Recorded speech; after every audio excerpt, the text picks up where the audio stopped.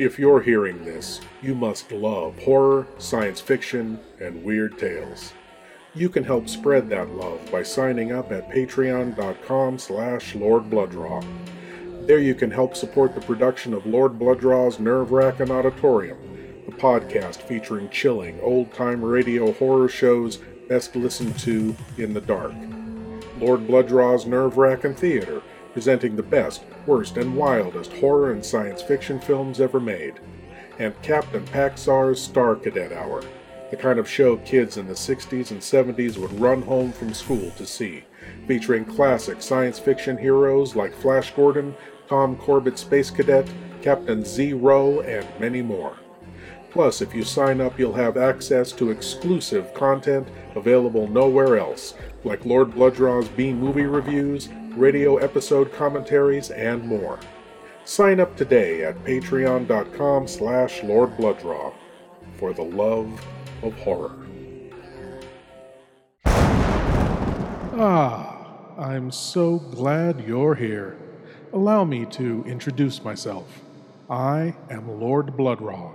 I host horror and science fiction films on my TV series, Lord Blooddraw's Nerve-Wrackin' Theater, but here, in this cool, intimate darkness, I'll be presenting tales of horror and the uncanny solely for you, alone. In this auditorium within your mind, you will coalesce the settings and the players from the ether of your imagination. Your terror will be your own creation. This is the sorcery of sound, the subtle magic of old-time radio, horror.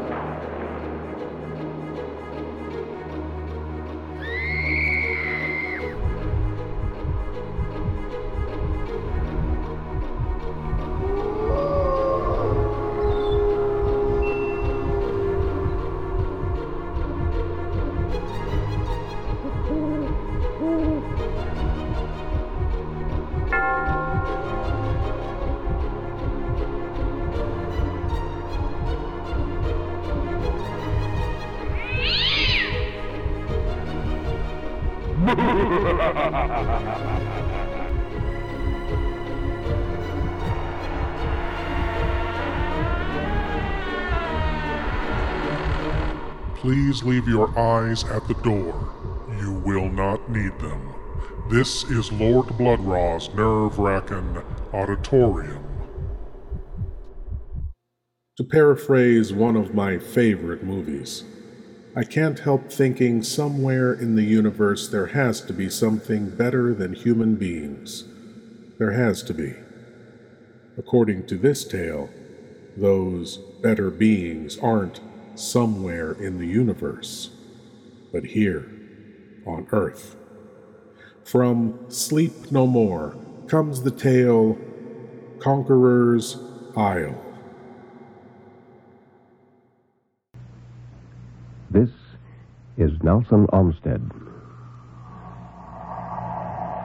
Sleep no more.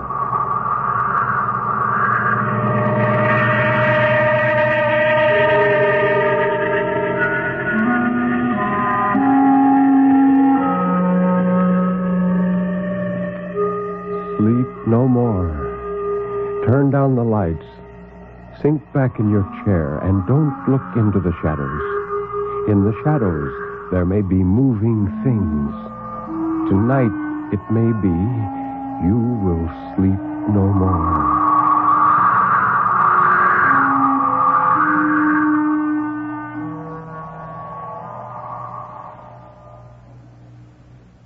Good evening. This is Ben Grauer introducing tonight's Tale of Terror, told by Nelson Olmsted on the National Broadcasting Company's presentation of Sleep No More. The story of terror can be as simple as a sheeted ghost rattling chains. It can be a complex and hidden world of horror, lurking in such unholy dimensions as only the dead and the moonstruck can glimpse. Or it can be those terrible, fathomless shadows which lie buried deep in the primitive mind of civilized man. And for this evening, well, Nelson Olmsted, tell us about this evening's story. The story tonight, Ben, is one of the strangest adventures you've ever heard. The tale of a Navy flyer marooned on a small Pacific island. It's called Conqueror's Isle by that master of suspense, Nelson Bond. Very well, then. Let's listen while Nelson Armstead tells us about Conqueror's Isle.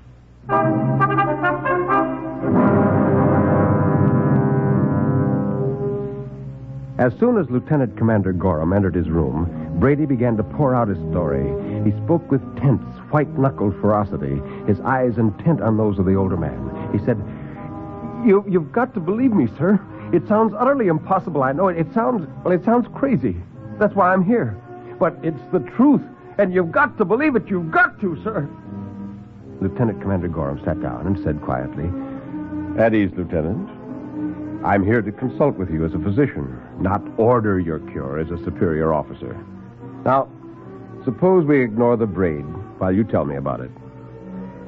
Joe Brady smiled. It was his first smile in weeks, and his face could not quite accomplish it.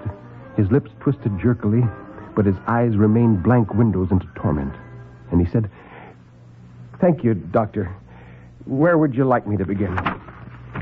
Gorham shuffled the pages of the lieutenant's case history and said, Well, now let's see. It says here that you are Lieutenant J.G. Joseph Travers Brady, Navy flyer, and you were assigned to the USS Stinger, an aircraft carrier. Is that right? Yes, sir. Well, it's your story, Brady. You know what you want me to believe. The trouble began, I understand, in your last bombing mission. That's right, sir. Or rather, that's when my troubles began. Well, the thing's been going on for longer than that, much longer. And someone's got to do something, Doctor. Time is racing by with every passing day. They grow stronger. I've got to make people understand. Yes, Lieutenant. But suppose you start at the beginning. Now, what about that unfortunate last flight? His calm, matter-of-fact tone had a soothing effect on the younger man. Brady's voice lost its high note of hysteria, and he settled back in his chair, covering his eyes for a few moments, as if to think about this terrible story he had to tell.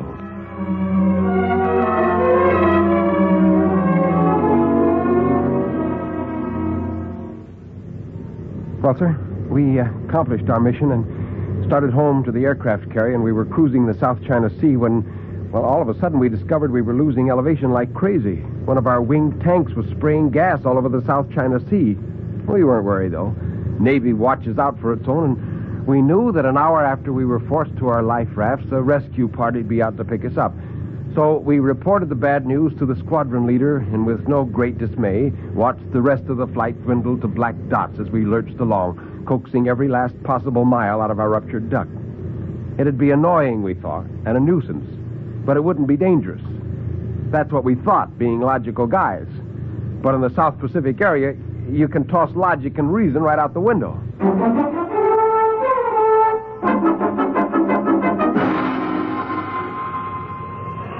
About 10 minutes after the rest of the flight had disappeared, a shrieking 100-mile gale picked us up and whirled us like a button on a hen-coop door. How long we rode that thing, I haven't the faintest idea. It grabbed us and spun us as if we weighed ounces instead of tons. We had no way of climbing above the storm, of course. We just had to sit there and take it. All three of us were nerve-shattered, bone-bruised, and dog-sick from the storm's beating, and not one but would have cheerfully given up a year's shore leave to be clear of this mess.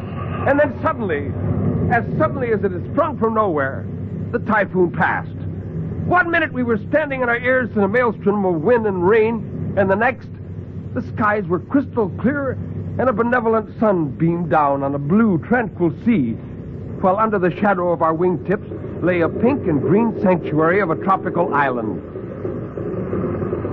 We came in for a landing on the beach. I wish I could tell you what island and where it was, but we'd been twisted and battered and bounced around so badly and for so long that none of us had any idea where we were. We might have been 1 mile or 50 or 500 from where the typhoon struck us.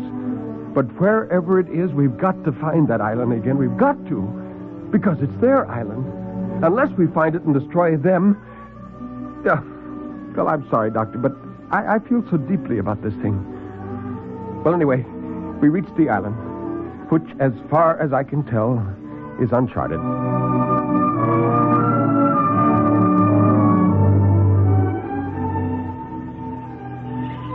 A few minutes after we'd landed, we heard a cheerful hail and looked up to find a white man approaching us from a wall of tropical foliage that spanned the beach. There were several of them, and they smiling and unarmed, and they welcomed us in English with courteous enthusiasm. They had seen us land, said the head of their party, who introduced himself as Dr. Grove, and had hurried out to meet us in case anyone needed medical assistance. Well, I assured him that we were all right, and that we needed only food and rest and a means of communicating our whereabouts to our comrades, who by this time were undoubtedly fanned out over half the South Pacific searching for us. And then Dr. Grove said, "Food and rest you shall have. As for the other, well, those things take time in this primitive country, but we shall see. We shall see." "Well, we have a radio in our plane," I began. But Jack Cavanaugh, our radio man, shook his head at me and he said, "No, we did have, Skipper. It just went out as we sighted the island. Must have got wanged about a bit in that storm." "But you can fix it?" "I suppose so, if it's nothing serious. I'll tell you better after I've had a chance to look it over." "Of course," nodded Grove. "But in the meantime, I hope you'll accept our humble hospitality. We don't have the pleasure of entertaining new guests here very often. It'd be good to chat with all of you. If you will follow me, please." Well, there was nothing else to do, like sheep being led to the slaughter. Blindly, trusting without a struggle, we followed them off the beach into a winding jungle path. It was Jack Cavanaugh who first intimated that there might be something wrong about this setup. Even he didn't really suspect anything. He was just puzzled. He wondered aloud as we pushed forward. "Where from? I don't get it." You don't get what?" I asked him. "That Grove character. He said they saw us land. Only where from? Where the devil do they live? In the trees? I had a good look at this island just before we landed. A good long look. I didn't see the sign of anything that looked like a house." "By heaven, you're right. I didn't either. I wonder if..." But my question was answered before I voiced it. We stopped before a sort of concrete shelter under a sprawling banyan tree, so perfectly camouflaged that you could hardly see it from 10 yards away, much less from the air. Dr. Grove smiled and said, "Here we are, gentlemen."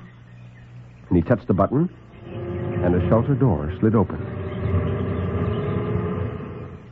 "If you will be good enough to enter."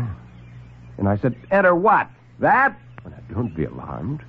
It's merely an elevator. This entrance is from the ground level." "An elevator in this jungle? Well, what kind of monkey business is this, anyhow? Do you mean to tell me you live underground?" "My dear Lieutenant, I'll be glad to explain everything later.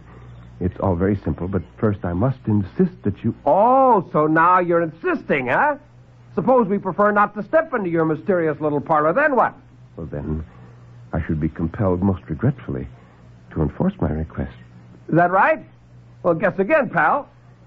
I took out my automatic and held it on him, saying, "This is one detail you seem to have overlooked." "I overlooked no details, Lieutenant. Would you be kind enough to fire your gun?" Well, I stared at him, baffled. He wasn't stalling. You can feel things like that. He was amused, superior. And Jack said, "Watch yourself, Skipper. It's a trick. He wants you to shoot. The sound will bring help." "Wrong, my friend. I need no help."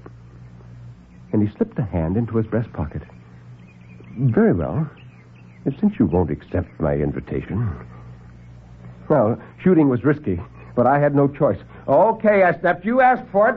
And I squeezed the trigger, but nothing happened. And I don't mean that the gun missed fire or that it jammed. I mean it just didn't go off, that's all. There wasn't a thing wrong with it mechanically. Later, I took it down piece by piece and examined it. It was perfect. But it just wouldn't fire on that island. I soon found out about that. About that and a lot of other things. Dr. Grove just looked at all of us and shrugged his shoulders. He was very calm about it all, and he said, "You see, now perhaps you will be kind enough to step into the shaft." "Not on your life. I don't understand what's going on here, but whatever it is, I don't want any part of it. Now, come on, gang, let's get out of here." "I'm sorry. You forced me to use harsh measures. Believe me, I do so reluctantly."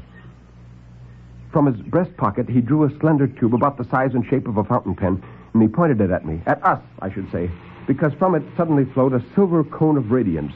I started to rush him, but I couldn't move as that curious silvery radiance engulfed me. It wasn't a gas. It was odorless and tasteless. It didn't burn or sting or cause pain in any way. It just sort of hummed. But it was as though I had charged into an ocean of lambent cobwebs to become enmeshed in a shroud of moonbeams.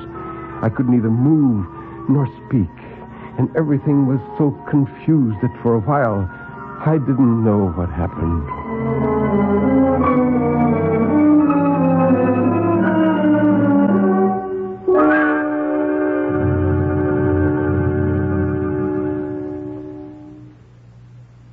It must have been just a short time later that I felt hands lifting, carrying me.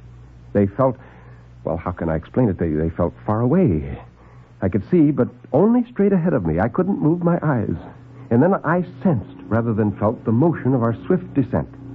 Dr. Grove leaned over me, thrusting himself into my line of vision, and he said, "I'm sorry, Lieutenant. I sincerely regret having had to inconvenience you. But you see, firearms won't work on this island. No explosions of any kind are permitted, unless by special arrangement. We have means of hampering your primitive mechanical devices. That's why your gun didn't fire, and why your radio will not operate." I was filled with 1,000 questions, but I couldn't ask them. Then the sensation of movement stopped. I heard the elevator door slide open, and our captors lifted us again, and I saw the metal ceilings of long, well-lighted corridors and heard voices proclaiming the presence of many more persons in these subterranean vaults.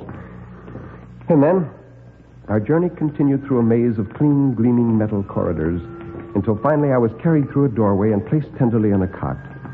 A light covering was thrown over me. Its pleasant warmth made me realize how weary I was. I couldn't close my eyes, but the lights were dimmed slowly, and at last, in utter darkness, I forgot my troubles in sleep.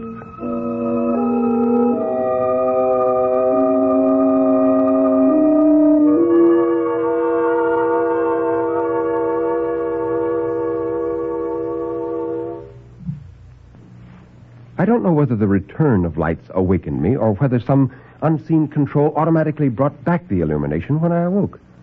At any rate, I roused from my slumber to find the room bright again.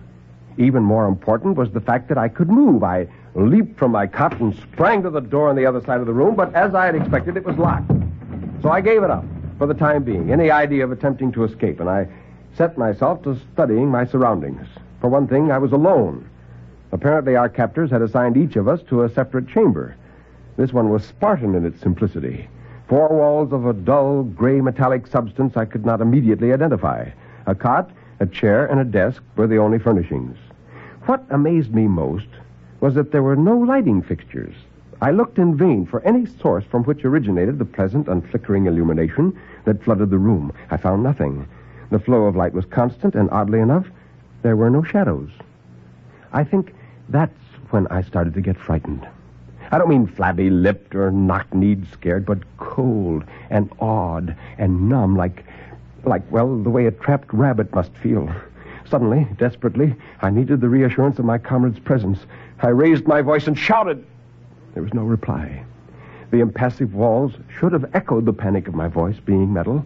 But like everything else in this strange place, it behaved unnaturally. It absorbed the sound, sopping it up as a sponge absorbs water.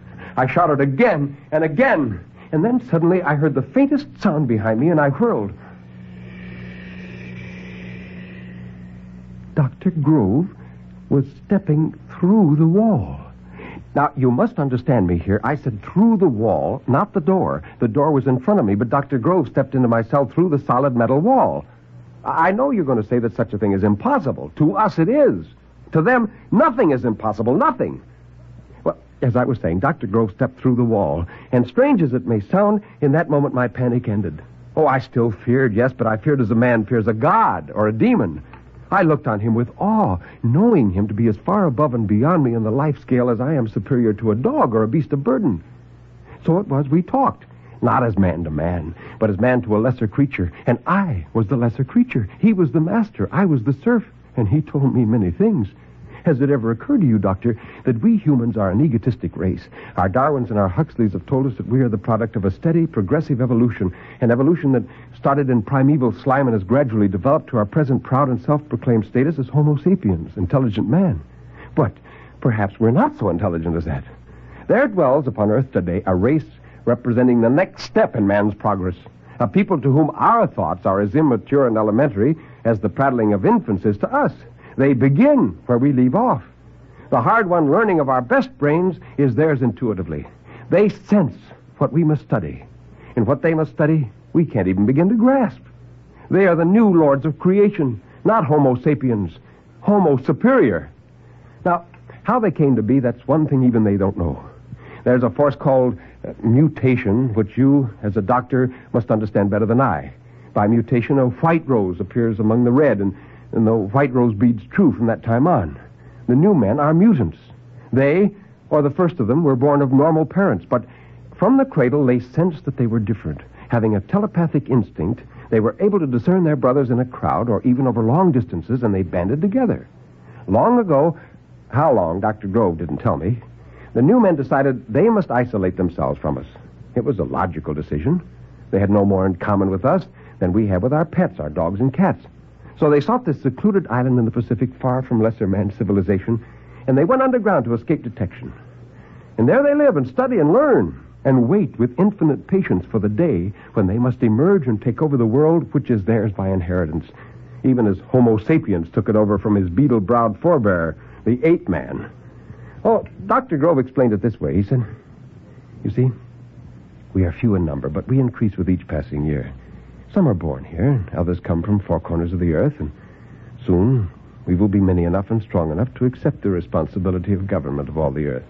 You mean destroy man and claim the entire world for yourselves? Oh, well, how little you understand us, you humans. Do you destroy the animals of the field just because they're not your intellectual peers? Our obligation is to keep and protect you, to act as your friendly guardians in a world that will be strange to you and frightening. Yes, frightening.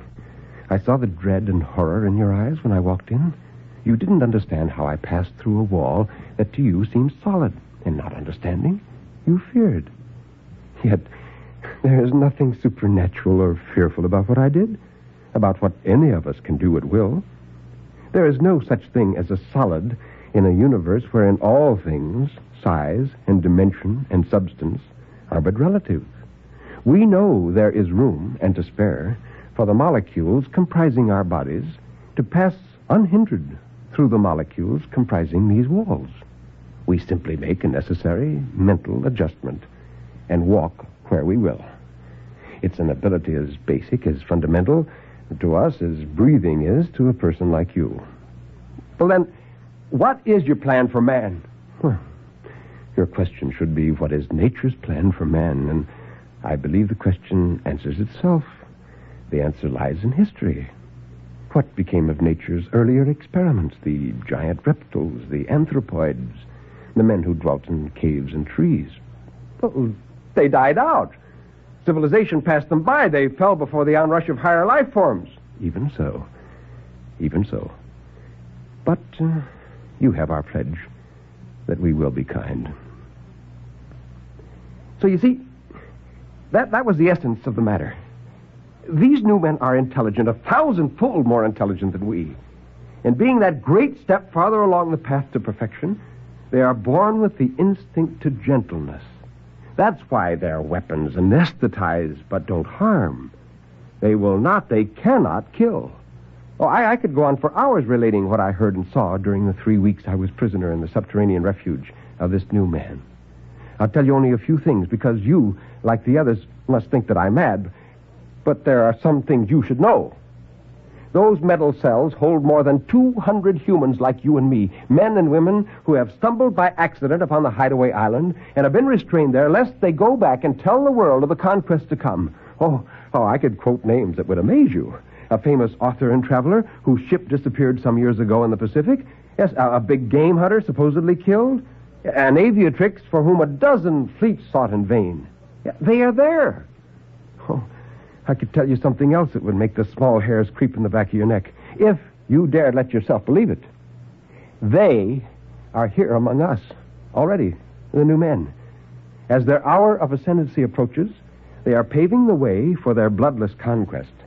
Some of them have left the island and have taken their places in our world. You can see the master plan. A handful of them settle in key spots, Here, a politician. There, an industrial magnate.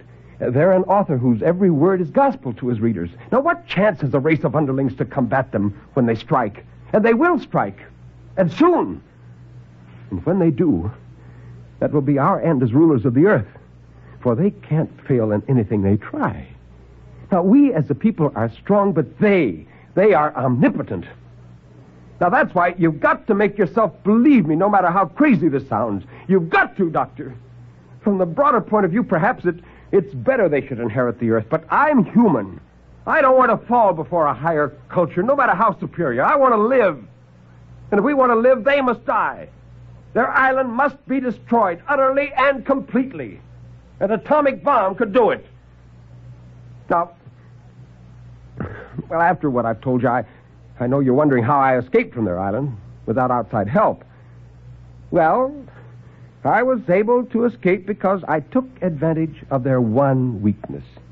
They cannot willfully cause any creature pain. Knowing this, I begged Grove to take me to the surface so I could get some things from the plane. Some personal things, I told him. Pictures of my loved ones that I'd hidden in a secret compartment. And he agreed. We'd been on friendly terms for some weeks, and he suspected no treachery. That is a human trait. They cannot conceive of guile or deceit. He was careless, and I was desperate. He turned to look when I cried out and pointed to something behind him. He never knew what hit him. I don't know whether my rock killed him or not. I hope not. Well, the plane, of course, was useless, but there were self-inflating life rafts, and the water was only yards away, and I paddled from that devil's shore with the strength of a madman. Now, you know the rest. How my food and water ran out. How they found me raving and delirious days or maybe weeks later. Sun-blistered and more than half dead.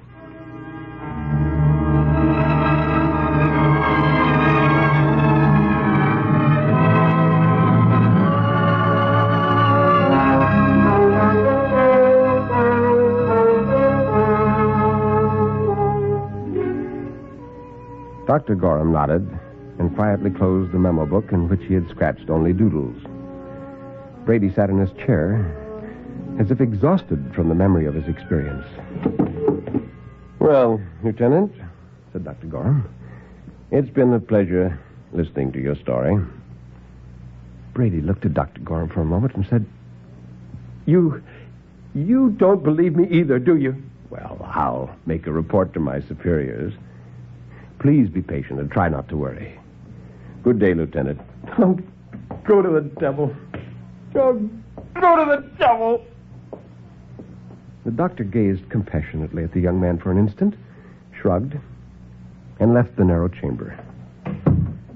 Outside, another medical officer greeted him. Ha there, Gorham. You talked with him. Well, what's your verdict?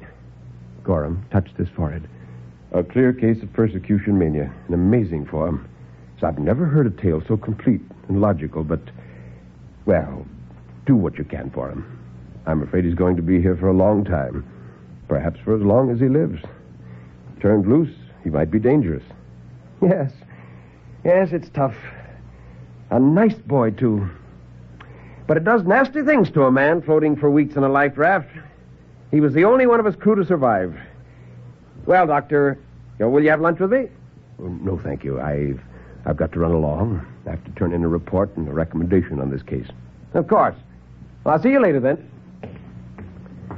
The other medical disappeared down the spotless corridor of the mental ward. Gorham pondered briefly, orienting himself. He was in the west wing of the hospital, facing the street. His car stood at the curb just outside. He was very busy. There was so much work to be done, so much. And if he walked through the anteroom, some fool was sure to delay him and drag him into a long-winded discussion. He didn't feel a bit like talking. He wanted to get out of this place and forward his report that the Brady case was closed, that there would be no more trouble from that source. He glanced swiftly up and down the corridor. There was no one in sight. His senses told him the street was also deserted. There was no danger of his being seen. So, Dr. Gorham turned and walked quietly through the wall.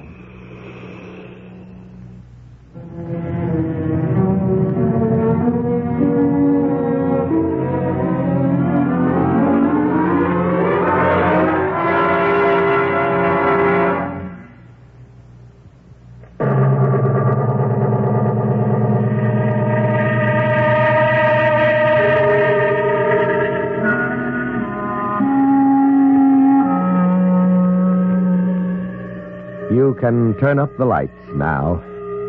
You can look around you. Nobody is there, really. Everything is all right, isn't it?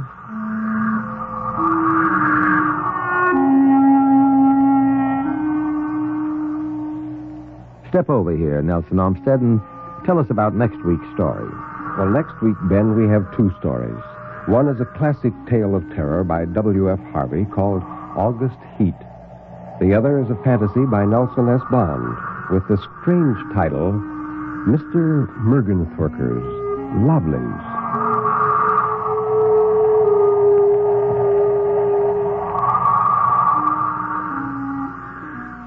You have been listening to Sleep No More, an NBC Radio Network production directed by Kenneth McGregor.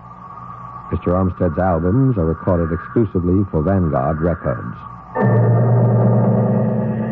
Until next week, when Nelson Armstead will again be here in person, this is Ben Grauer bidding you good night.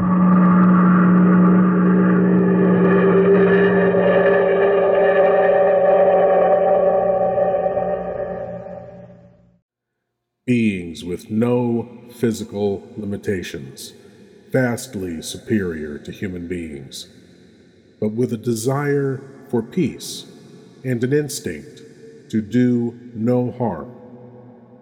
Would it be so bad if such beings took charge of our world, looked after and cared for the human race?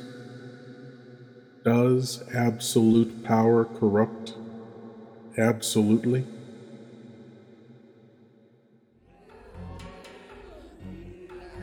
To explore the magic of old-time radio horror more deeply, take a peek behind the curtains of the Nerve-Wracking Auditorium by signing up at patreon.com/Lord Blooddraw. Thank you for joining me in the Nerve-Wracking Auditorium, and I hope you'll come again. But now it's time for you to rejoin the, real world. I am Lord Blooddraw, and I'll be waiting here for you in the shadows of your mind until the next time you seek the darkness. Good night.